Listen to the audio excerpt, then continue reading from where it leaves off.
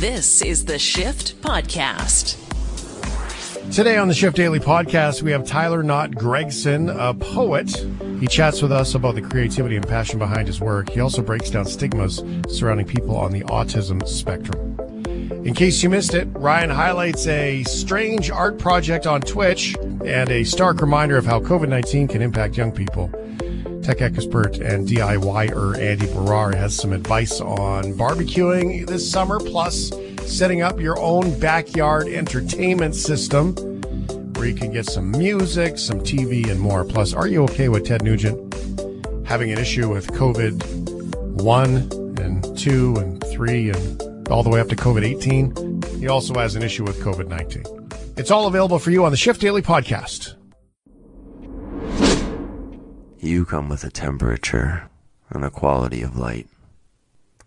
You are the dusk light, the spilling of sunset and the blue hour that stains the rest. You are the first cool minutes at the tail end of a summer day, the breeze that carries it, and the way it softens the edges of the heat. And how many lifetimes have I loved you? So that is a piece from Tyler Knott Gregson. He's not Canadian. He's our first not Canadian poet that we're going to talk to here. Although he's almost Canadian. Tyler, you're in, are you still in Montana? I am in Montana. You're like in our basement? 6 inches of snow. Yeah, I'm right below you. I'm honorary Canadian. Yeah, well, you have snow the day that we chat about this, and we don't. So that says, if nothing says Canadian like that, eh? Exactly. And I haven't slapped anyone yet for the snow, so I'm halfway towards your level of politeness. There you go. That's halfway. Tyler Knott Gregson is a poet, and there's so many places we can go in this conversation, Tyler. I just want to thank you for coming on and having this conversation about creation. I used to always be like, hey, isn't it funny how so many poets like to take pictures on the side to make ends meet?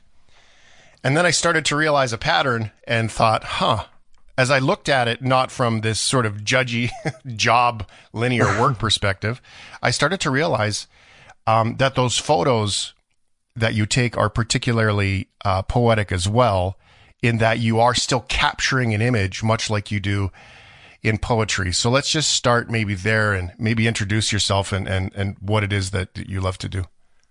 Sure. Yeah. Like you said, I'm Tyler Knott Gregson, honorary Canadian for the day. Yes. I'll take it. And you actually hit the nail on the head there.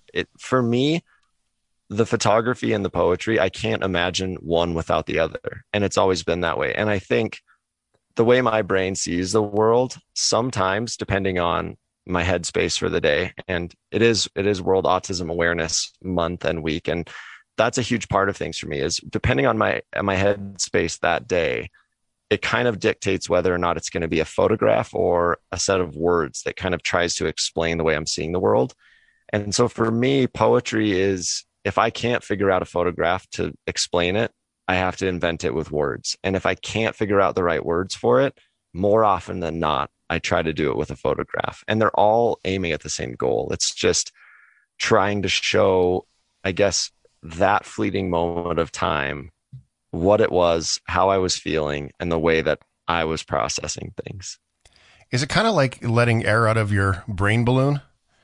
That is the perfect way of saying it. I always called it a pressure release valve. I feel like, I don't know, I'm just such a platypus sometimes, where I feel like I'm just made of all these wrong parts stuck together. And if I didn't have writing and I didn't have photography, my brain would explode. And so the writing and the photography are just ways to just really slowly let out some air before it becomes catastrophic. We've done a lot of work here on belonging, and how in my writing, the word belong is one of the most important, fundamental, foundational words, both in linear life plus, this soul-filled connective life that we often talk about. Is that part of the pressure release when you say you're a platypus, that there's a sense of belonging has been part of the journey for you? What's kind of strange with that is that might be the one element to me that I lose sight of the most. And I think part of it is where I live in Montana is pretty isolated. I mean, even as far as Montana towns go, we have the capital, but that's about it. And, we're not a tourist destination. People don't come here on purpose most often. And so there has been this You weird... just get lost. Yeah, they're like, oh, I was looking for Bozeman, but I went too far. But I think that sense of that, one of the things I lose sight of the most is just I forget that my words have a landing place that's far outside of my own sometimes. And so where I feel the luckiest is that this strange community that has popped up over the last decade of people that have read my words and found my words, it does provide a weird sense of belonging that I actually really never saw coming. Because for me, once that pressure has been relieved, I think that's the end of it. And I forget that there is a life sometimes beyond what I did or what I wrote or what I said. And seeing that has been pretty revelatory, actually. And I don't know, very humbling. Well, there's an awful lot I spent some time on the word legacy. And for me, old way of thinking was, legacy is my name on a library, right? Like I needed $1 million to have legacy. Yeah. And that was a pretty natural way to be for me. And I've very quickly discovered that legacy is so much more. I mean, you've got these books out. Do you ever look at that and say, these books will live on forever? There will be a day that these books are around and I am not. That's a strange and hard thing for me to wrap my brain around sometimes. I never intended on any of this. I've been writing poetry since I was probably, 8 or 9 years old. And it's always been the same thing for me. It's always just been that pressure release. And I kind of stumbled and fell head over foot into this whole thing. And I mean, I never intended on a single book, let alone 6, I think now. And so I get confused by that sometimes, and it's overwhelming. And so my way of dealing with overwhelming things is I just pretend it's not there. Yeah. I just ignore it. Yeah. I don't know. I always thought sometimes I use a bottle of whiskey. I mean, so in all fairness, yours is probably healthier. Well, I don't know. I bet they both come back sooner or later. But yeah, for me, legacy has always just been, I don't know. I always figured if somebody looked back and just said he did the best he could with what he had, that'll be a legacy for me. And that's my only hope. It's really all you can do. Tell us about why the autism awareness matters to you, because our audience is hearing, and I'm going to speak to this from the lens of stereotypes and unknown, is that the audience is hearing this well-spoken man who was on an interview on a radio show in Canada who's down in Montana. They have no idea what goes on for you in a normal day. So what's the impact of that, and why does it matter to you? Can you share? I think the awareness is the most important thing. My buddy Ash, who actually lives way over in Wales, and he's also on the autism spectrum. We just had a little Instagram live the other day, and we spoke about this. And I think there's two halves of the battle. There's awareness and there's acceptance, and you can't have one without the other. And I think I saw this cartoon yesterday that really summed it up in a way that I had never thought to, but it made just such perfect sense. Everybody thinks, like you said, linearly when it comes to autism, and they think, oh, he either has more autism or less autism. Right. If this guy's able to be on a radio show, he must have less autism. And in reality, the cartoon described it as more of a soup. And, there's all these different ingredients that can make up your particular autism soup. And for me, weirdly, I actually do really well with public speaking. It doesn't bother me at all. I can get up at book signings in front of 500 or 600 people, and it doesn't even faze me. But then small things can completely undo me. If the boarding of my airplane is off by 10 minutes, I have a little mini meltdown, and I have to figure out ways to get through that. And I think that's all part of that soup. And for me, that's also part of what has been so wonderful about this sense of belonging, is that there is a broader scope now, I think. And if I'm helping do that in any way with the autism speaking and talking about it more often, I'm thrilled for that, because I think it's so important. What do we, or people that have never been around an autistic person, and I even struggle with that because that's a box, right? But a person who lives with autism, I feel like that's more free. A person who lives with autism, because it is so wide, from non-communicative, no eye contact, and then they've taken other diagnoses like Asperger's and stuff like that, and sort of thrown it out of the Asperger's diagnosis onto the spectrum scale. What do we miss? Those who don't know about it? Because I have a sneaking suspicion more of us would fall into that spectrum than we realize. Yeah, I think those tendencies place a lot more people, and I think that might be even part of the reason that diagnoses have gone up over the last couple of decades. I think that a lot of us probably have tendencies that put us somewhere on the spectrum. And I think what's been happening for years is this idea that it is a scale. It's a sliding scale from 1 to 1,000. And it isn't that at all. I mean, you can have some of these things where, disruption of routine really unravels you, or you can be really good at that and you can be the most spontaneous person ever. And it can be, something as small as a handshake that undoes you. It's just all different for every single different person. And I think the thing that I wish everybody would understand is that there's nothing scary about asking questions to a person who's living with autism. For the most part, all we want is just to be understood like we're trying to understand. And I think that's all anybody wants. And so these strange stigma that get kind of passed down over the years really create a pretty big wrinkle in that, when we're all looking for the same things. We all want to be understood. We all want to be loved and taken care of. And some of us just sound a little bit different. Thank you for that. I imagine what you've just created for me, this image in my mind was not like a linear rope, and more of a circle. And for some reason, to me, it kind of like sunburst kind of comes to mind. And I don't know why that word comes to my mind, but I don't feel like it's this linear circle. I imagine it sort of this sort of round, three-dimensional light, like different pieces that shine differently in different places, I guess. I love that. Yeah, that's kind of how that visual came to me. Okay, so your writing. I'm going to say thank you very much, because the typewriter series, I like your haiku stuff too. But there are poems that I have sat and read with Melanie that we've in some of our favorite times that we've ever enjoyed. And you have provided us with that. Oh my goodness. Well, that's the loftiest praise I can think of. Thank you very much. I love it. And it has created, I hope you're good with compliments, because here they come. Because I'm not at all. It's created a space of freedom to communicate how we feel and see each other. And that like it's leading by example. And you've done that for me specifically in my relationship with her. So that is a gift that you gave us. Wow.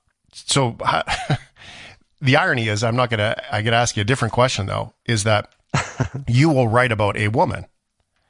Yes. And I have said the way that Tyler writes about this woman, because I'm going to let you introduce that, makes me, I want to meet this person. I got to meet this person someday, because I need to meet this person that affects this dude to a point where he crafts all this. So how does it affect you in your world every day? And tell us a little bit about maybe that muse, if you will. Sure. The fact that you just said that means I'm about halfway there then. That's the way I always look at it. And the thing you just said that meant the most to me was that it opens that space, because I think what I've always been really bummed out about is that there's this archaic idea that men have to keep everything really close to their chest, and that, it's not masculine, or it's not, manly to speak out about being crazy about some woman or some man or whoever it is that you love. And that, these things you keep close to the chest, and you almost use them like bartering chips. Absolutely. You can't give them all away. Yeah. And for me, and maybe this is partially part of my weird autism soup, but for me, if I feel it, I have to say it. And if I don't say it, it burns me up from the inside. And so this person that I'm writing about, my wife, Sarah, like, I don't even feel I've even scratched the surface on what I'm trying to say about her, or the ways that I'm trying to say it. And so I just keep trying. And I've never followed the whole prescription that, you need to keep things as any kind of a public figure. You have to keep that kind of stuff a mystery. I know that they make singers sometimes pretend that they're single, long into their career. And I even had publicists at the beginning of this say, I think that if you kind of led these women that are reading your poetry to believe that you're this accessible single person, maybe you'd have more book sales. And, with all due respect, I chose some 4-letter words to say to them about how that will never happen, Yeah. which is where I lose my honorary Canadian membership. But, but yeah, I think that's what it always has been, is every time I write something about her, it's both a discovery because I think I learn something new every day. And on top of that, it's there in my brain and I have to get it out of there because I need to make room for more. And so I don't have any shame in saying that she is the inspiration behind so many of these words, and she deserves to be. And I think everybody deserves to be that to somebody. Tyler Knott Gregson, you do have the new audio book and stuff coming out. I just search, Tyler Gregson, Tyler Knott Gregson, whatever you're going to find. Typewriter series is one of my favorite ones. So tell us what's coming up for you so we can shamelessly at least promote the books and the photos. Yeah, I have a book out that just came out on last Tuesday. It's called Illumination. And it's a special book for me because in response to the year that we've all been through, I think that I've seen more people and I've heard from more people lower than they've ever been. And so this book is a way to kind of offer a little bit of light and a little bit of a hand for anybody who needs a reminder that there is something bigger and a hell of a lot more beautiful out there. And you just have to hold on a little bit longer. And I think we can all get there. Other than that, I think my favorite thing I've been doing over this past pandemic year is I started this daily meditation thing, and it's up on my little website. And basically every day for free, I just send out these daily meditations. And then it's just like I said, it's a bigger, longer form reminder about your connection to this big planet. And so that's been my favorite thing. I think I'm able to write there in a way that social media just doesn't really have the time or space for. And I've fallen in love with it. I call it prosatry because it's a mixture. One of the coolest things that we see is society in general taking, although some of them are cliche quotes and posting them on their social media all the time, but people are listening, and I'm trying to find the positivity in that. And so if you do like the quotes and you find yourself sharing quotes and stuff, my suggestion to you and my invitation is to check out Tyler's stuff, because there is an awful lot of good daily reminders that aren't just unknown, copied from somewhere in some GIF or meme online. And to check it out. Tyler, thank you for being here. I really appreciate it, bro. Oh, man. It's my pleasure. Thank you so much. I really do appreciate it. I believe in love at first sight, but I will always believe that the people we love, we have loved before. Many, many, many times before. And when we stumble through grace and circumstance and that brilliant illusion of choice, to finally meet them again, we feel it faster each time through. The one glance that set life alight is two sets of two eyes, staring through the layers of lifetimes and stolen glances, and first kisses and hands held. The brace against the weight and unrelenting tide of waiting. I believe in love at first sight, but I'm not burdened with the misconception that it's a first sight at all. This is the Shift Podcast. In case you missed it on the radio, here's right. Typo, are you there? No, Donald. Oh, sorry. Wrong one. Oh. There we go. Well, I think they both work. Typo is here. Typo is here, my friends. Typo, are you there? That was so good. We got a text message earlier that even said, can Ryan even spell Oilers? I can spell Oilers. Oh, Don't ask me to, but I can. Jeez. And that typo are you there came courtesy of Doug in Vancouver. Yes. Who else asked how your date went on the weekend? Yeah, Doug, I've got a couple of texts I want to start with here, in case you missed it. So Doug, great date weekend. The main highlight, though, was Laura got a puppy, and I got to meet Puppy, and I love this dog. Aww. With every inch of my heart. If anything happened to her, I would go all John Wick on them. I will defend that dog more than my own rights as a human being. I love that dog. I've never had a dog before. So it's very no. Just, it has to have that beautiful golden retriever coat, of just soft puppy fur. I also get the whole puppy smell thing now. I get it. People were like, the puppy's going to smell amazing. I'm like, what the hell are you talking about? It's a dog. And it does. I can't really describe it, but it smells like great. It smells like a puppy. It's the weirdest thing ever. So as someone who's never been around a puppy before, it was a really great date weekend. Also, I got to see Laura. So Yes, also. yes. How was your first, date? I saw a dog. Oh yeah, and my girlfriend. Saw a dog. Yeah. So anyway, and another text. This comes in from Glenn. This text is specifically for Ryan in regards to Zack Snyder's Justice League, the cut of the movie, which was destroyed by Joss Whedon. Finally, we got the updated one, the original cut. He says, Ryan, I realize this comes almost a month since you discussed it on the show, and I've been waiting to tell you, but you were away last week on the days I was working. However, you are the one that I thought of specifically when I wanted to make this comment. Zack Snyder's Justice League is now my favorite superhero movie. Heck yeah, Glenn. I love to hear it. Marvel Universe stole my heart for my passion for Batman versus Superman, but Zack gave it right back. I love it. Yes, it is better than Infinity War and Endgame. I'm with you, Glenn. 4 I love it. I'm hours. very happy to hear that you enjoyed it. So, yeah. And Steve, on the dog, man, so many great texts. Wait till it chews on the shoes or the couch or your jacket. Oh, I moved the shoes to the top shelf. I wore clothing that I didn't care about, and it did chew on the couch a little bit. So, yeah. When I got a puppy, my puppy ate the back of the couch. My puppy ate the insulation out of the walls to the point where she had like fiberglass tears for a few weeks. It was nasty. We were so afraid she was going to get sick. She ate pop cans and my jockstrap for my hockey. Oh. My hockey bag. So good luck with that. Enjoy your puppy. Yeah, a lot of work, man. It's like insane amounts of work, but it's worth it because they're just so pure and lovely. Oh, I love that dog. So the dog's name is Cora, by the way, which is inspired by a TV show called The Legend of Korra. So I will keep you up to date on everything to do with this going on 7-week-old golden retriever, whom I love very much. Now, let's get into some stories because this one. Oh man.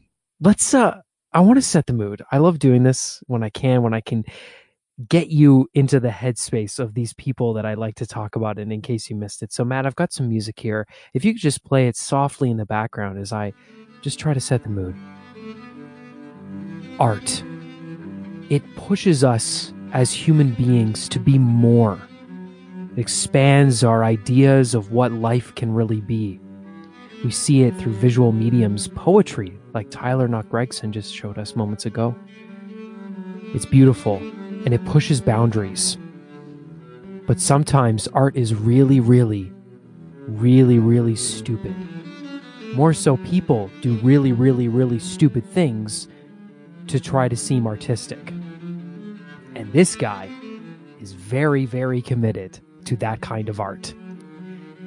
His name is Tim Inzana. He has spent the first 100 days of this year locked in a shed in his backyard, live streaming himself 24/7. He plans to stay in the shed for the entire year as part of an art stunt to promote a very unique offer.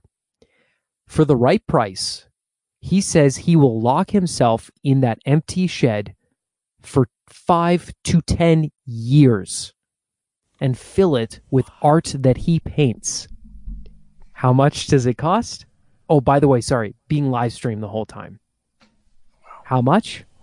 Any guesses? How much money it would take to convince someone to stay in a Shed for 10 years? Shed? Yeah. Never enough. To make nothing but art for years. You go crazy. You would make a lot of art. You'd have nothing else to do. Yeah. I don't know, $20. No, well, yeah, maybe. For him, so if you want him to be there for 5 years, $5 million. Is this the price? Is this the price is right? Because I'm going 21. If that's the case, 21. Okay, 21. All right. Well, you did win because the highest bid is actually $10 million for 10 years. He says he will remain in that room for 10 years. Okay, so he made a big time. He actually made a very weird TikTok explaining this whole process. So here's some more information from the man himself. Why would you do that, bro? I'm doing this year-long stream attempt to promote the sale of my life as wall art, where I'm locked in a prison cell studio and dozens of cameras cinematically broadcast live only to a framed monitor on the buyer's wall. 25-year frames are available at $5 million each. I enter the studio with empty walls and fill them with hundreds of my signature laser-cut layered sculptures. All go to the buyer. Bro, I'm not gonna lie, that actually sounds pretty sick. In like a really stupid kind of way, you know? What the? At least he's somewhat aware. I have some more information that makes this even weirder, though. So if you, from 8 to 10 p.m., Pacific time, you can watch him as he sits at his computer and he'll host Q&As, or you can watch him whenever you want, just eating or sleeping, meditating. He also does solo dance parties, which are virtually DJ'd from someone who watches his stream and thought it was interesting, so he starts DJing for him. The shed is in his parents' backyard. Oh boy. Convenient. He has a fiance. Not This for man long. is engaged. And apparently she's very supportive, and she like drops food off for him through a window. So she's in going to the sit around shed. for 10 years for her fiance to come out of the shed? So here's my question: is this Hate to a break it to very you. elaborate scheme to get $10 million, $15 million in your, in your pocket, so you're kind of set for a good 20 years, 50, or longer? Or is this just really dumb for the point of being artistic? Oh, I mean, I think I would rather risk robbing a bank, and then, if I pull off the job, then I have $5 to $10 million. If I don't pull off the job, I'll be going to jail, and I can maybe make all the art I want in there. Yeah, that's a much faster way to do it. Anyway. Very original. It's very original. He says he wants to push the boundaries of what live streaming can be.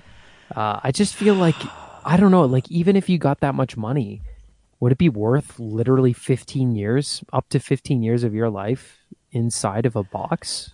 I don't know. Out of your own choice? That's kind of mind-blowing to me. I think this is the worst time for him to do this. I think everyone's going to be too streamed out. Yeah. There's more fun things to watch on live streams. And trust me, when we get a shift live stream going where you can see our faces during the show, it's going to be far more entertaining than watching this guy do a solo dance party while he laser etches a car on a frame for $10 million. So, the internet, undefeated as always. Well, someone will pay.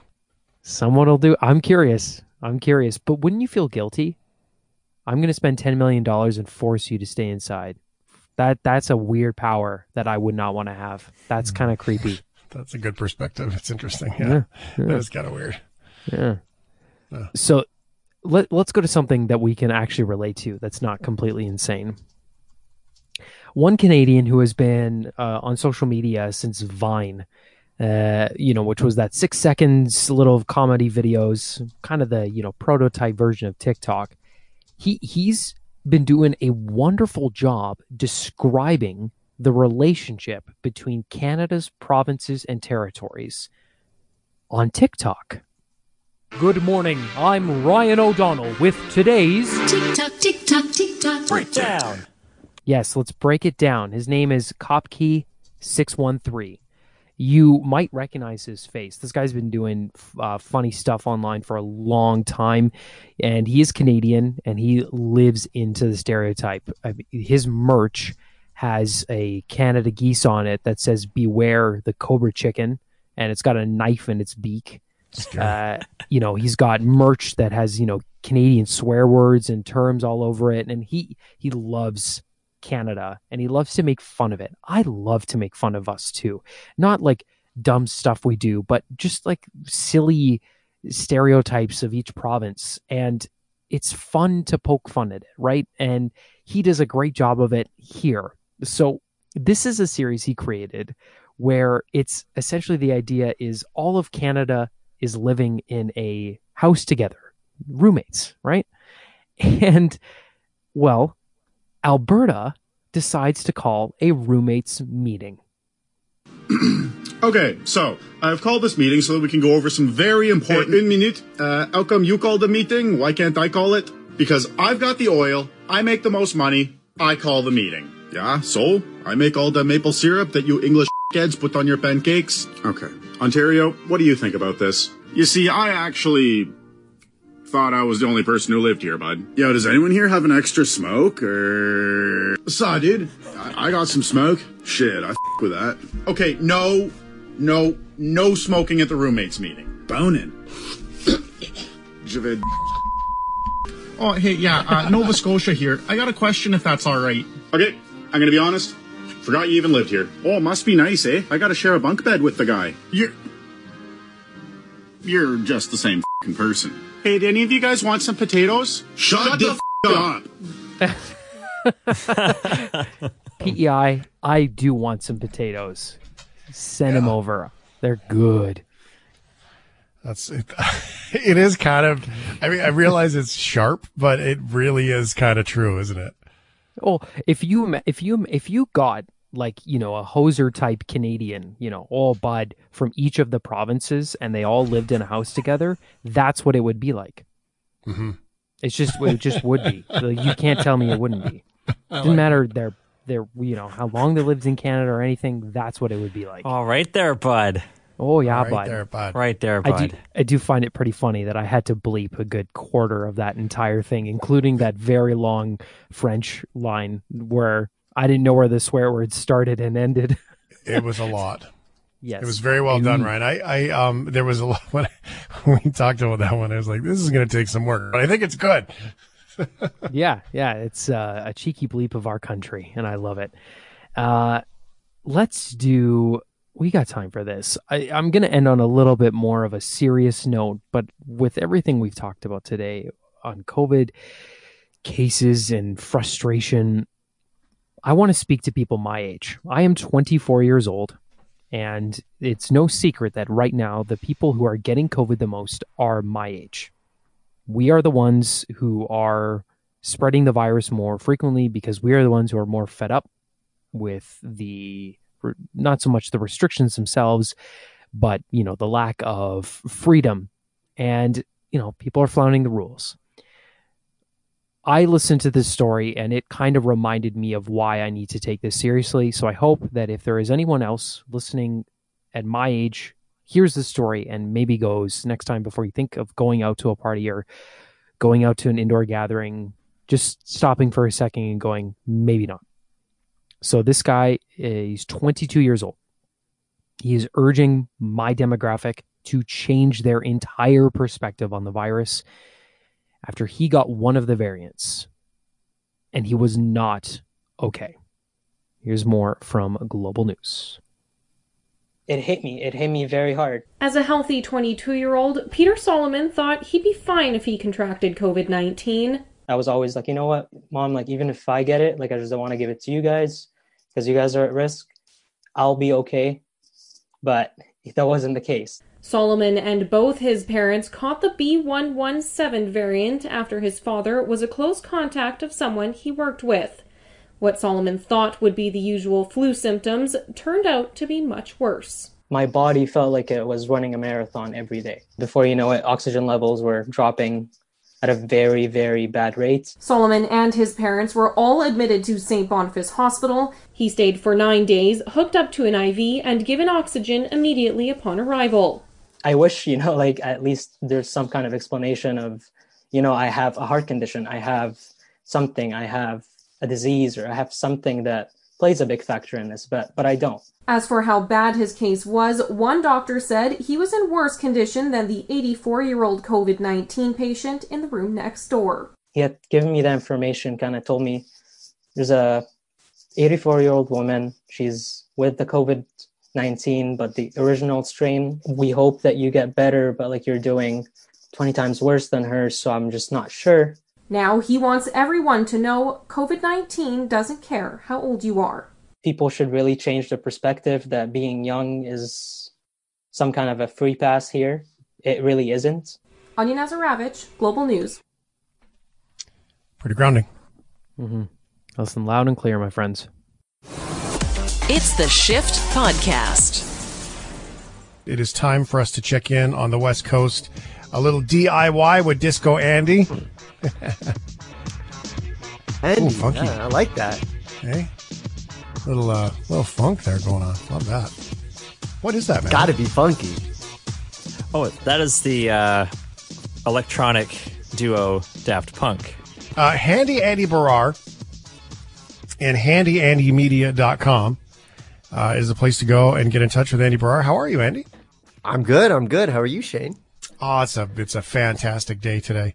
Got out for a little walk before the show, which was nice. Felt a little bit more springy in the evening, which is pretty good because I'm starting to think, get outside, enjoy the sunshine, and start to do some fun things. So what do you have on your table saw, on your workbench for us tonight?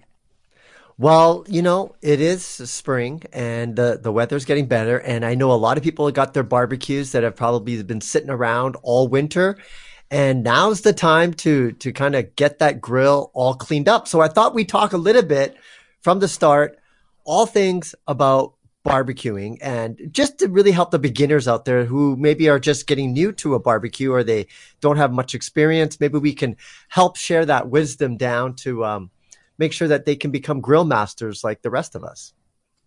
I like that. Just to be clear, if you're truly a Canadian, Andy, your barbecue does not need to be dusted off. It's been being used all winter long in shorts and flip-flops. Canada rules. I didn't make them up. Maybe I did. Anyway, that's true. But I'm curious. Do you clean your barbecue, like do it a deep clean before the spring when you start to really use it a lot? Define clean. So that's probably a no, because I just said define clean. Define clean. What do you mean by clean? Well, I don't think a lot of people do this, but what you really need to do is take your entire barbecue apart. So you take all the grills off and you got to clean everything from like top to bottom. And the best way that I have found to do that, because it's a lot of work, it's dirty, but the best way that I found, and I just did it a couple days ago, is to use a pressure washer. You take your barbecue apart, you put it in the driveway, and you just pull out the pressure washer and just give her. I guarantee your barbecue will look as good as new once you've done that. Even everything from the grill to the inside and outside. It is just the best, fastest, and most efficient way to clean your barbecue. Really? Well, I have never done that. I've had this barbecue for a very long time. This was a way too expensive of a barbecue that I could not afford to get at the time, but it has 10 burners total. Wow. When you include like the rotisserie burners and all the fancy, and it has been the most dynamite of a machine I've had for barbecuing. It is reliable, searing burners, the bee's knees of all the things. I've never. Is it a Weber? What brand is it? So I don't know. I'd have to hang on a second. You keep talking then. Okay, I'll keep talking while you go and check your barbecue. Now, there's another thing out there that a lot of people confuse barbecuing and grilling, and they don't actually know what the difference is. And so when you're barbecuing, food basically is being cooked at a slow circumvented unit of hot air. So basically the lid's closed and that warm air is cooking your food. Now that's typical for large bone-in cuts like ribs, briskets, and pork shoulders. Now, what we mostly consider as barbecuing is actually just grilling. And that's when you're basically food is cooked directly with a high temperature heat on the bottom and the grill and the lid is open. So if you're cooking steaks, hamburgers, hot dogs, boneless chicken breasts, you're grilling. So it's confusing because we think of barbecuing as a social event, but we're actually technically grilling for the most part when we invite our friends over for burgers. Weber. I knew it. Yeah. I don't have a Weber. It's been Weber, actually, the guy who created the first Weber, I think it was in like the 30s or 40s. And that actually started the whole craze of barbecuing, because before that, the only time you were grilling food was when you were like camping over a fire. But the whole phenomenon of barbecuing actually started just after World War II, when people were moving into the suburbs. That's when the first propane style barbecues hit the market, and it's changed society ever since, especially in North America. I don't know if they barbecue in Europe very much or not, but I know it's very popular over here. They do Well, they? at picnics, there's nothing better. Like, I don't know, to be honest, but there's nothing better than briquettes and a picnic, like a hibachi grill with some briquettes and, some hamburgers and hot dogs and, snacking all day while you're drinking beers and cooking. I mean, that's the best way to go, man. That's the whole reason why they should legalize alcohol in parks. Just for that, right? I agree. And they're starting to. I know here in Metro Vancouver, they're starting to allow you to bring your own beverages to parks, which is about time. They just tabled it in Calgary. Councillor had just tabled it now. I mean, within reason. I mean, really, everyone's kind of doing it anyway. Don't tell anybody, right? There's a lot of countries in the world where you can walk in with a beer into the the mall. Yes, everything's fine. Yeah, it's always weird when I'm in Las Vegas and you can do that. It's kind of like walk around with your beverage wherever you go. Yeah. But yeah. Another thing, quickly, Shane, when you are using your barbecue, do you turn the tank off on the bottom all the time when you stop using it, right at the propane tank? We have propane at Melanie's. This one's natural gas, but yes, to your point, I still always turn off the valve at the house for the natural gas, and I always turn off the tank. That's good, because a lot of people don't realize that you're supposed to do that, and I've learned the hard way, because as you know, I have this Airbnb suite, and it comes with a barbecue. And people, I am so disappointed in people. They just do not have good barbecue habits. Like they don't clean it after, you've finished used it. They don't turn the tanks off. Some people don't even turn the burners off. And it's just like wasting propane. It just drives me nuts. Like they should teach this in school. Like, barbecue 101, how to turn on a barbecue. I just wrote an article about this, shocked at how much variance there is and how people use barbecues. I also have, like everybody, I'm sure, I hope, left the barbecue on too when you're done with it, and gone to bed at night and gone, why does that smell so hot out there? Like it wasn't on hot, but even with all 6 of the burners on low, it gets pretty warm in the barbecue, and gone to bed. And my bedroom is actually, there's a deck here, and my bedroom window is over the deck. So I smell it. So I guess I'm one of those bad etiquette people, because I also have forgotten to turn it off. So, another thing is assessing the temperature of your grill, because a lot of the barbecues, especially the newer ones, they have that little display on the front of the lid, the temperature thermometer. That is really inaccurate. It's off by about 50 degrees Fahrenheit, because heat obviously rises. So you're not really getting the actual measurement of what it is at the grill. So I highly, highly encourage people not to use that to determine if your barbecue has been preheated. And typically you just got to preheat it for about 10 to 15 minutes. Some people only do it for about 5, but you want to make sure that that grill is super hot before you start cooking on it. And you could always use the hand test as well. I don't know if you're familiar with that, Shane. The hand test. Have you tried it? Put your hand on the grill? Well, don't do not that, necessarily. Andy. This is not good advice. People will listen. They will hear Andy Barrar said, put my hand on the grill. Psh, that's why we have those do not eat silica packs in shoes, because somebody listened.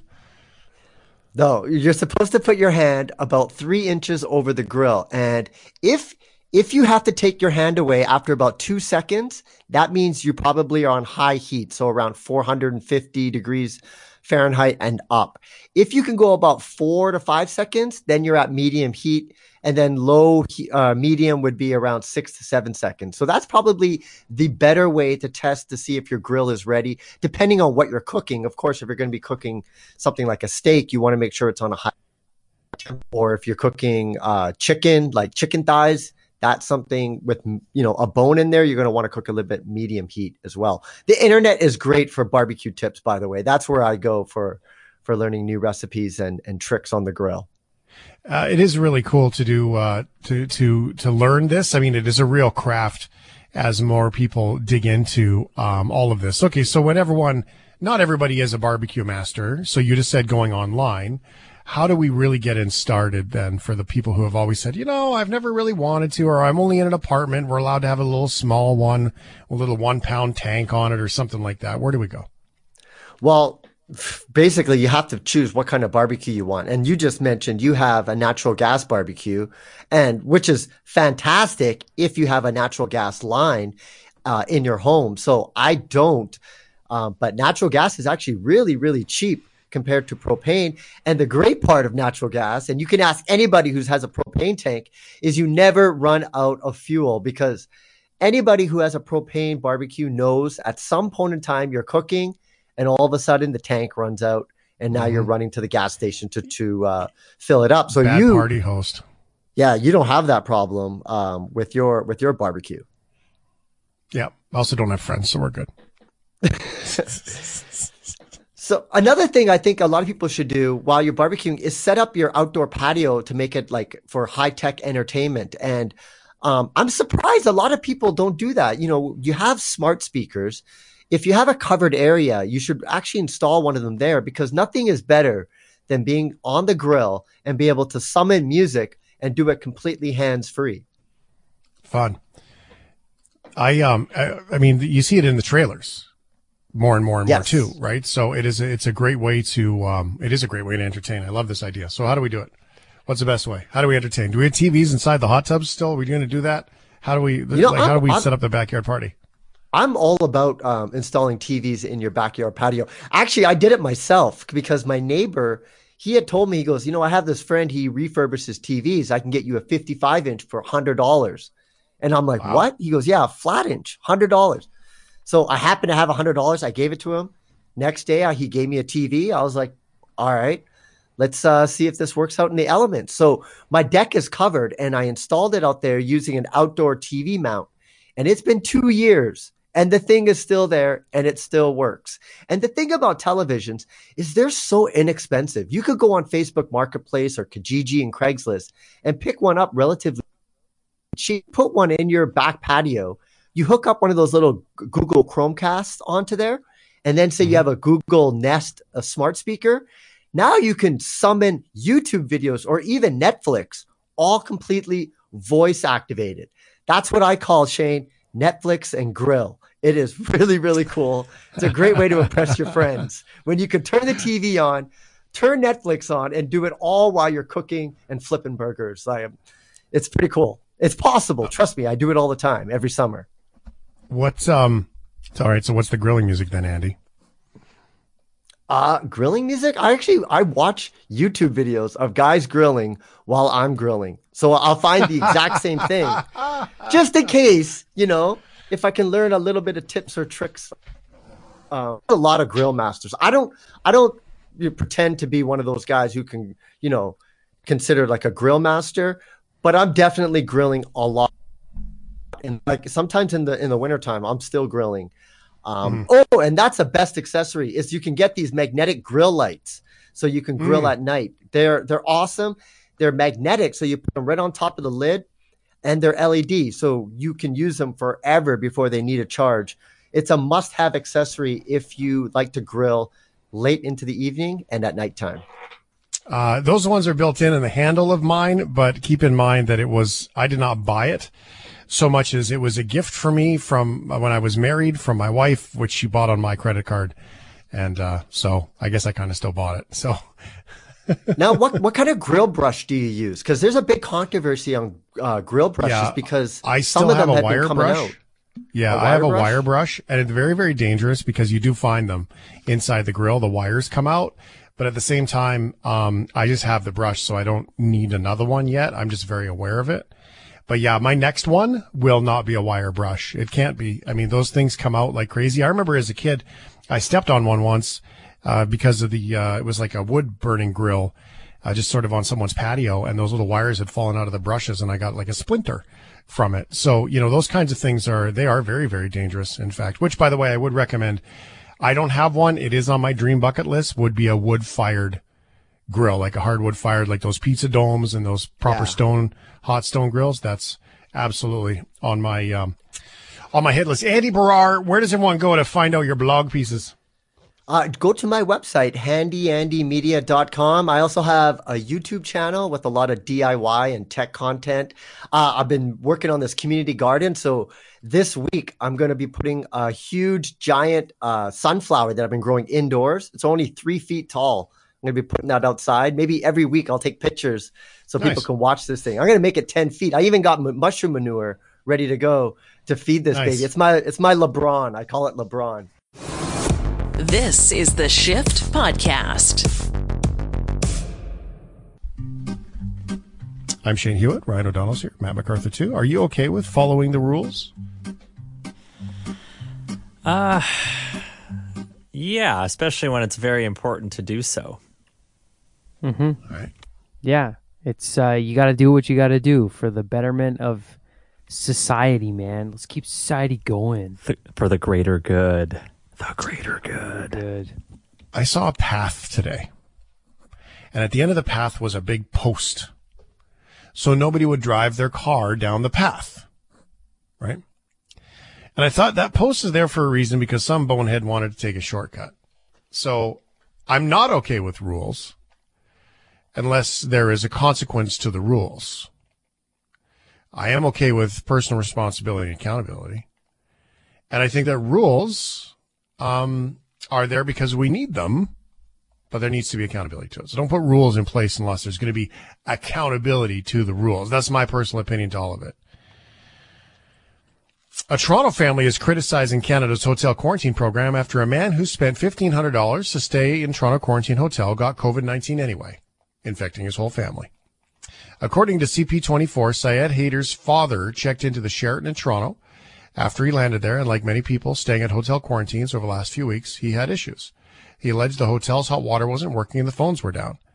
He said other issues with cleanliness as well. He had quite a lot of visitors from the hotel itself because there were so many issues, like maintenance folks. On the night of March 5th, Shaw's airport test came back negative when he got there. Officials cleared him to leave, billing him $1,546.56 for staying there. 5 days later, Shaw, his 2 sons, daughter, and wife began to show symptoms consistent with COVID-19. The family survived the virus. Toronto Associate Chief Medical Officer of Health, Dr. Vinita Dubey, said that due to the volume of cases detected in Toronto each day, now amounting to more than 1,000, which is way more than that, Toronto Public Health that was Ontario, way more than 1,000, is not pursuing all identified contacts for those cases in every instance. They are the only ones having a tough time with Canada's quarantine. Here's a report from February from Global News. I would call it a boondoggle. Ray Truesdale knew this would be a bumpy business trip. On Wednesday, he arrived from Tennessee to Toronto. Per Canada's new rules, he was tested for COVID-19 on arrival and quarantined in an airport hotel pending the results. Truesdale lives with diabetes and says he was told meals would be delivered to his room. But after nearly 24 hours, he says he still hadn't received any food. And nobody answers the phone. So I went down to the lobby. When I opened the doors, it was incredible. He recorded this video of hangry hotel guests. I understand that. Packed in the lobby, shouting at staff. They were screaming. I thought they were going to lynch the manager. Truesdale eventually received some toast and a message that his COVID test sample had been damaged and he needed another. But there's nothing on there that tells you what to do. So what do I do? Who do I contact? So Truesdale left his room again, returned to the airport to receive another test. Social media is flooded with similar accounts from travelers waiting on hold for hours, forced to pay premium prices with little or no food. We're not trying to punish people. We're trying to keep people safe. Okay. I know people who are business people who literally have walked out of the airport. And I have another business person friend who said that one of all the trips back into Canada, there has been somebody there. In this particular case, the story that we got us here with the Are You OK was a person who followed all the rules, was clear of COVID, got to the airport, and based on what they know, believes they actually caught COVID at the airport. So how's that? Crazy. Okay. It's not working. Which, by the way, people are flying to Buffalo and taking a taxi across. Like, come on, it's crazy. They're making all kinds of trips a day across the border with that. You know, that's just it. You just take a taxi. It's mind blowing. All right, are you okay? Are you okay with Ted Nugent? Oh man, listen, I've gotten a lot of flack from my bandmates for being into Ted Nugent.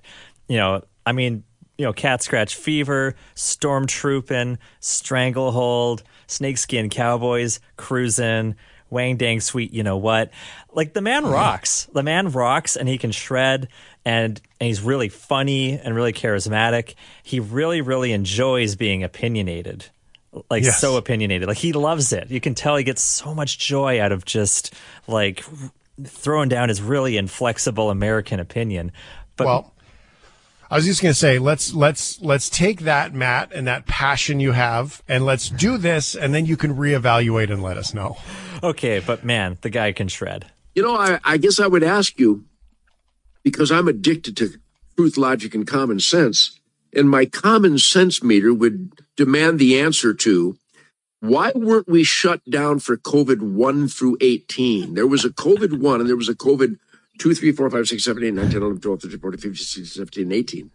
COVID 1 through 18 didn't shut anything down, but whoa, COVID-19, even though it's 99.8% survivable, why didn't we shut down for the AIDS epidemic or the flu or the Spanish flu or the bird flu or the West Nile flu or influenza every year? They claim 500,000 people have died from COVID-19. Bullshit. Well, he's a musician, so at least, he can count. Hurt. Just to be clear, they did shut down at the time with the Spanish flu, too. Yeah, they did. With masks. And also to be clear, all right, it's called COVID-19 because the year it was discovered. There's no COVID 1 to 18. Okay? Yeah. So SARS-CoV-2 was discovered in COVID-19 or discovered in 2019. That's why it's called COVID-19. So Ted, there is no 1 to 18, as he describes there. So according to Fox, Nugent, an avid gun rights advocate who made several public appearances at events supporting Donald Trump when he was president, made several other misleading claims about the pandemic. There was a very large few right there, including its survival rate, which is also not the case, and how public health officials have classified specific cases. So there's your passion for things, Matt. that's kind of why I love the Motor City Madman. Is he is addicted to truth and logic and common sense, not necessarily research, but his passion. Research, yeah, but if you're gonna have an opinion, you're supposed to do a little bit of research. The question was, what happened to COVID 1 to 18? Yeah, that's where he beautiful. Like that's the painful thing there. What do you even say? Oh, hey, buddy, I got some bad news for you. You probably should have looked that one up. I'm sure he's getting an earful of it right now, but man, I'm just, maybe just stick to shredding. I don't know, but stick to shredding. I love his passion. That's where I'm at. All right, we have this one last quick. Are you okay here before we're done? Are you okay with Bond villains? Ooh. Yes. Yes. Money penny. Yes, I am. Absolutely, I am. I love Bond villains. All of them, especially Goldfinger. No, I expect you to die. No, Mr. Bond. Yeah, exactly. Russian President Vladimir Putin is well on his way to becoming a Bond villain. What was once a modest holiday home near the Black Sea in Russia is now a magnificent, massive compound fit for a king. It looks like a castle. According to the BBC, the massive wrought iron gates into the courtyard are topped with golden imperial eagles. Outside are formal gardens, private theater, landing pad with bays for 3 helicopters, and accommodation for security guards. But who owns it? Kremlin critic Alexei Navalny released a 2-hour video investigation into the complex, saying the palace was built for Russian President Vladimir Putin using taxpayer money. And of course, the Kremlin has denied the allegations. Google it. It's amazing. Here's more from DW News. They're calling it the new Versailles. In the 2-hour video, Navalny explains how his anti-corruption foundation have been able to film the property from above for the first time, using a drone. He says there's nothing like it anywhere in the country. Without exaggeration, it is the most secretive and guarded facility in Russia. It isn't a country house or a residence. It's an entire city, or rather a kingdom. It has impregnable fences, its own harbour, guards, church, its own checkpoint, no-fly zone, and even its own border point. It is a separate state inside Russia. Details of the palace were leaked by construction workers said to be shocked at its opulence. Among its many features, this green mound is reported to house an underground ice hockey rink. Navalny points out the exit of a tunnel used by Putin to access the beach. He also emphasises not just the size of the palace, but also the vastness of the area it occupies, which is 3.5 times the size of the nearest city. Well, if it has an underground ice rink, then Yeah. it's fine. I'm good Count with it. me in. Yeah. You know who you won't see there? Ted Nugent. Ted Nugent. Yeah, there it is. Thanks for listening to the Shift Podcast. Make sure you subscribe, rate, and review the show and share with anyone you like. Get it on Apple Podcasts, Google Podcasts, Spotify, and CuriousCast.ca.